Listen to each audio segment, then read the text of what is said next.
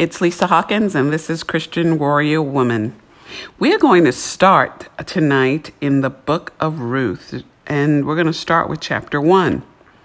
And we're going to talk about Naomi. We're going to talk about Elimelech. We're going to talk about her sons, Mahlon and Chilion. And so what's going on? We're not going to do the whole. I'm going to talk about the first part of this first chapter. First of all, we are in the days of when the judges ruled. And as I mentioned yesterday, this is after Joshua died and, Israelites went back and forth with their wayward ways. Let's call it that. And so in this time, there was this family. And I'm going to start in verse 1 for you. In the days when the judges ruled, there was a famine in the land. So a man from Bethlehem in Judah, together with his wife and 2 sons, went to live for a while in the country of Moab. So when you think about Moab, and you can get out, biblical geography and see from where and where the distance is, but Moab was a place where there was pagan worship. There were,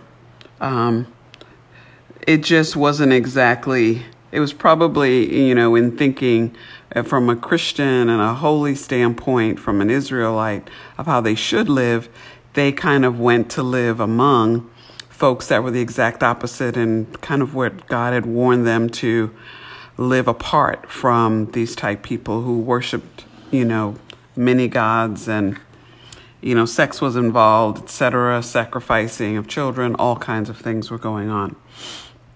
So, verse 2, the man's name was Elimelech, his wife's name was Naomi, and the names of his 2 sons were Mahlon and Chilion.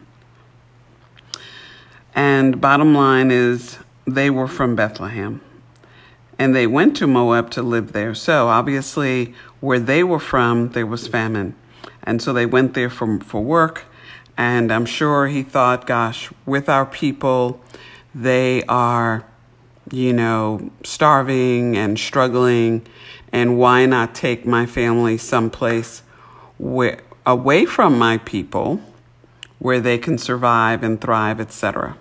So there's a lot of debate on, was this a wise decision or not a wise decision, a decision of if God makes a promise to you and in the midst of that promise, there could be struggle.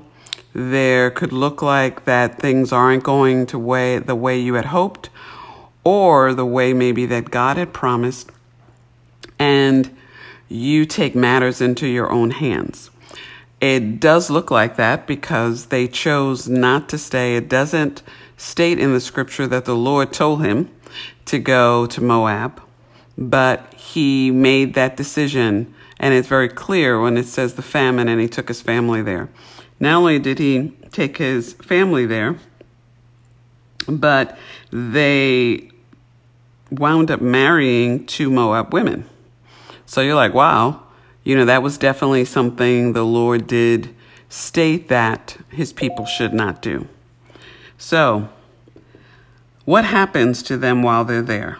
So when we go to verse 3, we see now Elimelech, Naomi's husband, died, and she was left with her 2 sons.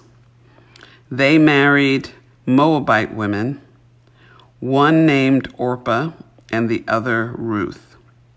After they had lived there about 10 years, both Mahlon and Chilion also died, and Naomi was left without her sons and her husband.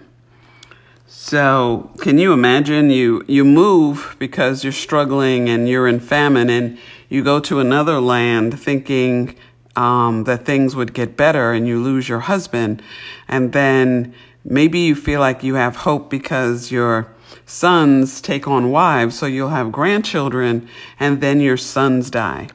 I don't know about you, how I relate to just this portion of it. Have you ever had it just seems like back-to-back struggle? And when you have that back-to-back struggle, you feel like, and you realize, gosh, I must be out of the will of God, or God has forgotten about me. And you can go one or two places. You can either walk away from what you believe because you lose hope and you lose faith, and you can wallow in depression and just think life is over. And especially for a woman, think about it in those times when a man represented your house, represented your home, your property, and to not have a man in the home and not to have your sons there and to just be women, and you're in a land of paganism and Moab, and you're not exactly the most popular type of folks in this territory either. So imagine how you can easily become victimized and have other things happen. So the one thing, though, is clear. It appears that Naomi has been, because we don't know if Naomi suggested for them to move or she was just being obedient to her husband in following him to Moab. If he said go to Moab, it appears that Naomi went along. So we don't know if it was her choice or him being head of the household, he made that decision. But I think where we can relate to this piece is we can be in the will of God, and that does not stop struggle and stress.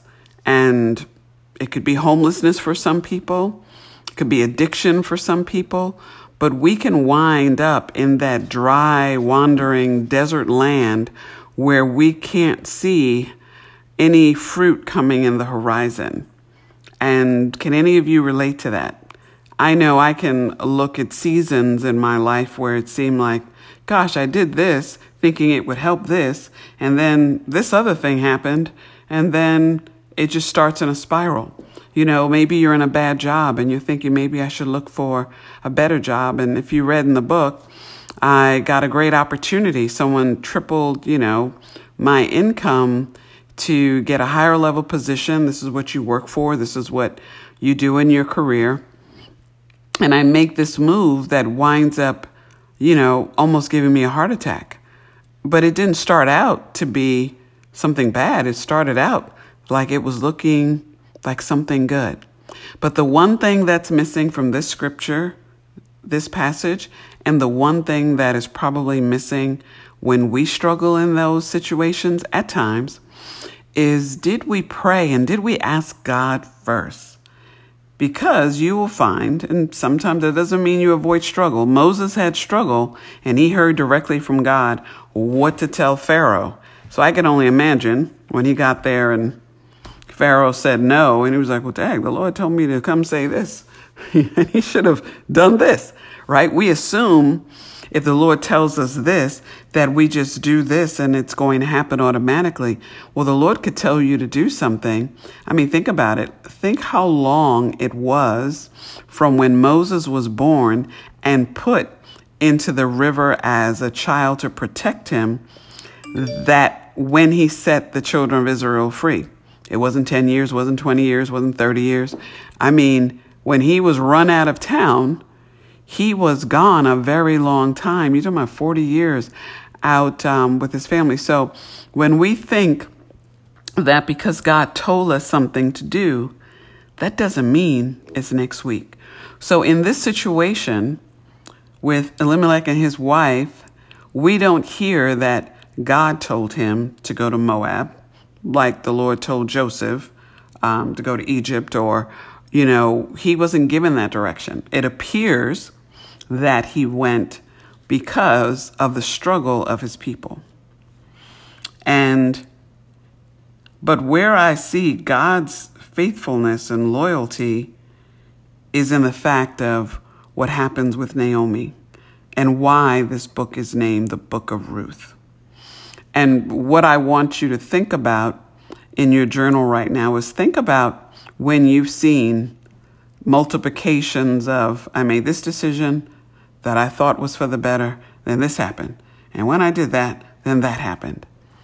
And just ask yourself, did you ever hear from God in those decisions? And I think what I've learned, and even some of the things that I think are obvious, You know, if you're going to make more money or move or great opportunity as a single mom for your children, I saw it as, praise the Lord, this is a gift. But I should have sought the Lord first. And when I told the recruiter I need to think about it, I should have told him I need to think about it. But for myself, I should have said I need to pray about it. And so I want to share this because it will be huge to prevent the things that appear, because the enemy can always bring things that appear to be the next step, the right move, or something that will benefit you. And it can take you off the course that God has for you and that you were already on that would lead to your success. So let's continue in the story. And if you need to pause to make your notes, obviously you can do that now, and then we'll move on to the next thought. So we're now in verse 6. So when Naomi heard in Moab that the Lord had come, not that they just got lucky, but that the Lord had come to the aid of his people by providing food for them, she and her daughter and daughters-in-law prepared to return home from there. So it's interesting that in this verse it says, when she heard the Lord had come to the aid. Well, in her mind, the Lord hadn't come to their aid where they were because they didn't wait upon the Lord. You know, it's about waiting. And when she heard that, she darted back. So, this didn't work out, obviously. I lost my husband. I lost my sons. I've got daughters-in-laws. We need to go back. Because it actually, in those days, was somewhat dangerous for them to be women there in the home alone. It reminds me of the movie. So, with her 2 daughters-in-law, she left the place where she had been living and set out on the road that would take them back to the land of Judah. Then Naomi said to her 2 daughters-in-law, "Go back, each of you to your mother's home. May the Lord show you kindness as you have shown kindness to your dead husbands and to me. May the Lord grant that each of you will find rest in the home of another husband." Then she kissed them goodbye, and they wept aloud and said to her, "We will go back with you to your people." But Naomi said, "Return home, my daughters. Why would you come with me? Am I going to have any more sons who could become your husbands? Return home, my daughters. I am too old to have another husband. Even if I thought there was still hope for me, even if I had a husband tonight and then gave birth to sons, would you wait until they grew up? Would you remain unmarried for them? No, my daughters, it is more bitter for me than for you, because the Lord's hand has turned against me." At this they wept aloud. Then Orpah kissed her mother-in-law goodbye, but Ruth clung to her. "Look," said Naomi, "your sister-in-law is going back to her people and her gods." Interesting, her people and her gods. "Go back with her." But Ruth replied, "Don't urge me to leave you or to turn back from you. Where you go, I will go, and where you stay, I will stay. Your people will be my people, and your God, my God. Where you die, I will die, and there I will be buried. May the Lord deal with me, be it ever so severely, if even death separates you and me." When Naomi realized that Ruth was determined to go with her, she stopped urging her. And I'm going to stop there. Now, the thing that I find key or clue in this passage, people always focus on in the beginning about how, about Ruth and making this sacrifice, and it is huge. But something that I find interesting that even adds to the power of the story of Ruth and Naomi, because I believe in this book, it's Naomi sometimes gets underrated, but there are some significant things that she says. But I can relate to Naomi in this statement because what does Naomi say in the portion I just read to you? Naomi is thinking from her human mind. And when she says, because Naomi only thinks that they could marry her sons. You see how her limited thinking is limited to her thoughts. This tells me that she knows that her taking 2 Moab women back with her to Judah, that no one would marry them there. Because why couldn't she take them back to Israel? To Judah, to her people. And the same way they married her sons, they could marry other men if they went back with her. But she doesn't say that, and it seems quite obvious that she doesn't seem to even think that's an option. Because she has to go to the point of, I would have to marry someone, and then you'd have to wait for those kids to grow up. That's the only idea that she could come up with, which tells me then she doesn't believe that there is a man in Judah that would marry either one of them. And so when I think of it that way, I think of many of the single women. I live in the Atlanta, Georgia area, and I meet women who don't believe that they're going to get married or don't believe they're going to have children because of their past luck thus far. And I always tell women, you only need one man. And it doesn't matter if there's 50-1 of men to women in Atlanta. You only need one. So that means the other 49 won't have one, but that doesn't mean God doesn't have one for you. And I think sometimes we get caught up in statistics and we get caught up in what we think. And we don't allow that limitless mindset to set in for us to know that whatever the case may be, God will have a plan for us.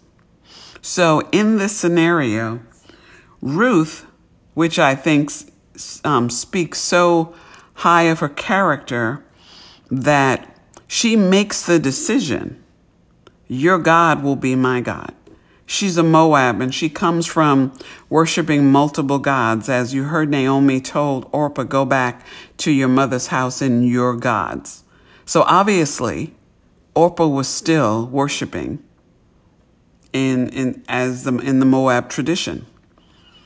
But Ruth made a decision that she wanted not only to be there for Naomi from a loyalty standpoint, but from a faith standpoint as well. She was making a choice over what she was going to choose to believe, and then on top of it, choosing how she would live. Because she also brought into play, she said, your people will be my people, your God, my God. She also knew when Naomi was coaxing her to go back that probably, people are going to discriminate against her in Judah. She wasn't going thinking that she would be welcomed. She knew almost going might ensure she not get another husband. But her commitment was to Naomi, and it was to the God that she saw in Naomi. The love Naomi showed to her daughters was immense because both of them wanted to go with her. Both of them were grieving and crying to separate from her. So we obviously know that the relationship was strong.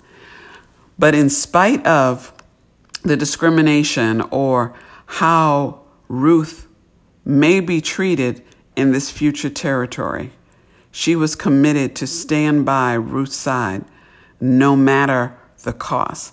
And it reminds us just the same because she said, your God, your people, your God, and you. She made a decision that those 3 things that she would honor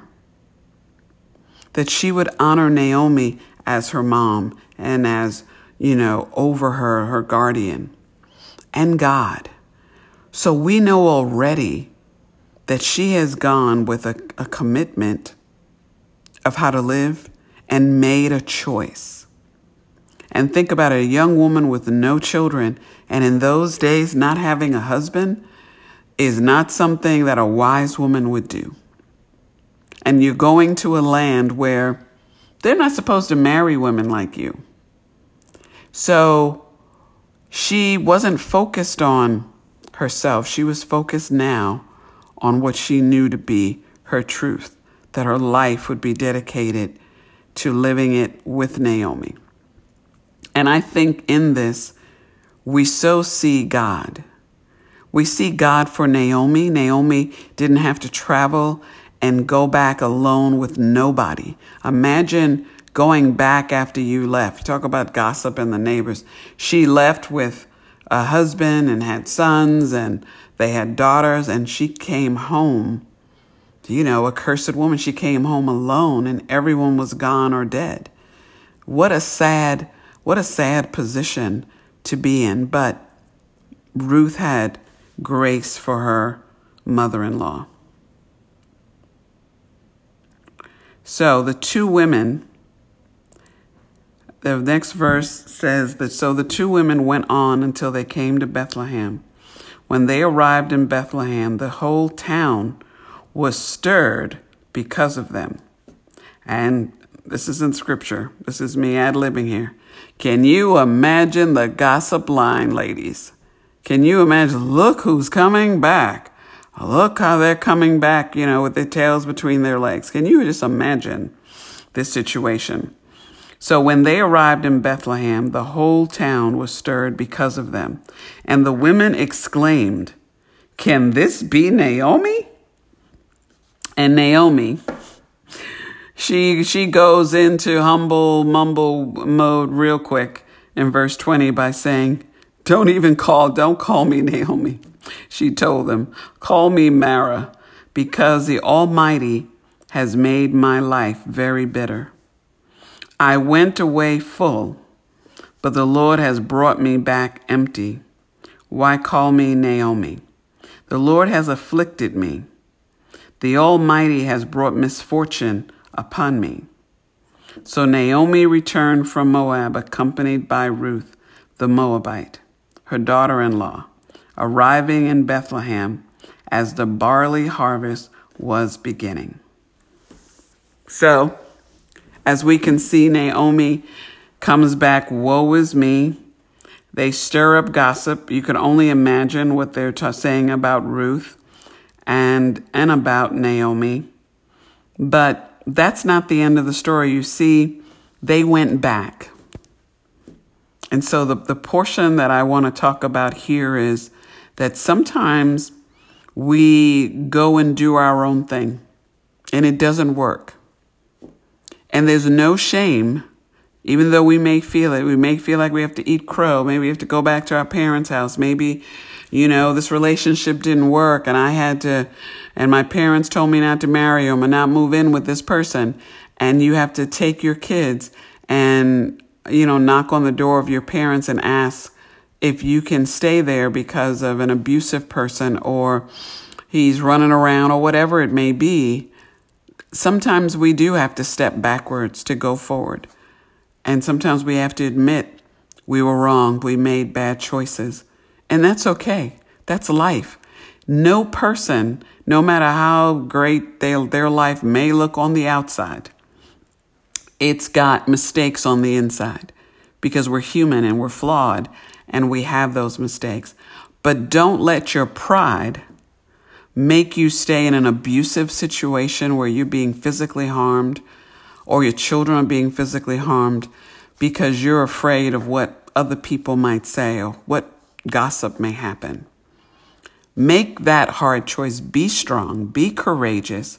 Make the decision for your safety.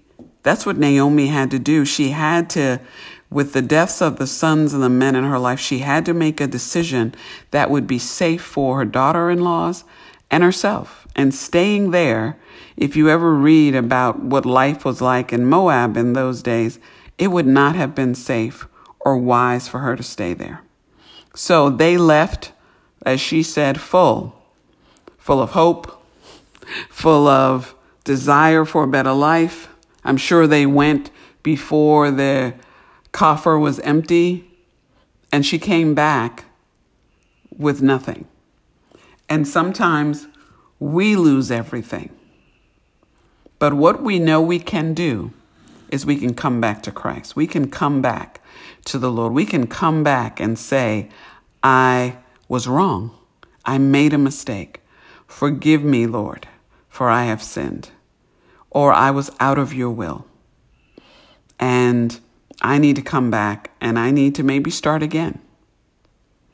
And what you will find is the Lord will meet you there.